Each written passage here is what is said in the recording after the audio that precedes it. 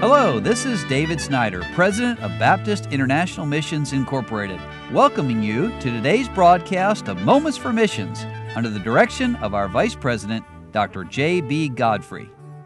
My story today comes from war-torn Eastern Europe, and I can't give the name of our missionary family nor the country where they have been living, but I think you would love to hear this story.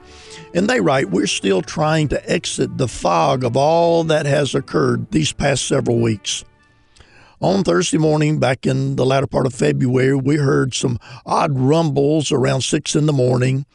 When I looked at my phone a little later on, I saw several messages from my coworker asking if we are going to leave our country due to the hostilities. I immediately looked on the news websites to see what had happened, and that rumble we heard was the sound that others had heard during the Russian airstrikes on Ukrainian runways and arms depots. At first, we were puzzled at how we would have heard the effects of the bombing run with being so far from that conflict zone in Ukraine. Well, later that morning, we saw a friend who works with the border police who had gotten saved over a year ago, and he showed us a picture of where there were reports of airstrikes, and we were stunned that the strikes were not just in the southeast part of Ukraine, but at spots all around the country. According to the map he showed us, one of the strikes was 80 miles from our house. Our city is situated at a river that separates our country from Ukraine. I see Ukraine every day that I go into town. This was a very difficult and different situation than we expected, and this was all by 9 o'clock in the morning on this Thursday. We had already taken a number of preparatory steps over the past month due to the talk of a possible invasion, but I was amazed at how unprepared we felt at this point. We started packing and preparing so that we'd be able to move quickly if things were to get worse. We were waiting to hear if the United States Embassy gave news recommending an evacuation, and at that point of time, they had not issued that, so our plan was to stay. And to complicate things, our residency paperwork and our license plate were to expire on March the 10th.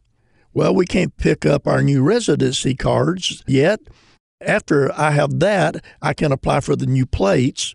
Thursday was filled with paying church rent, paying bills, and a host of other preparatory steps.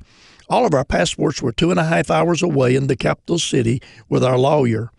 And I decided on Friday to drive down, pick those up, meet with some friends, and get powers of attorneys made in our house and van in the names of 2 men I trust.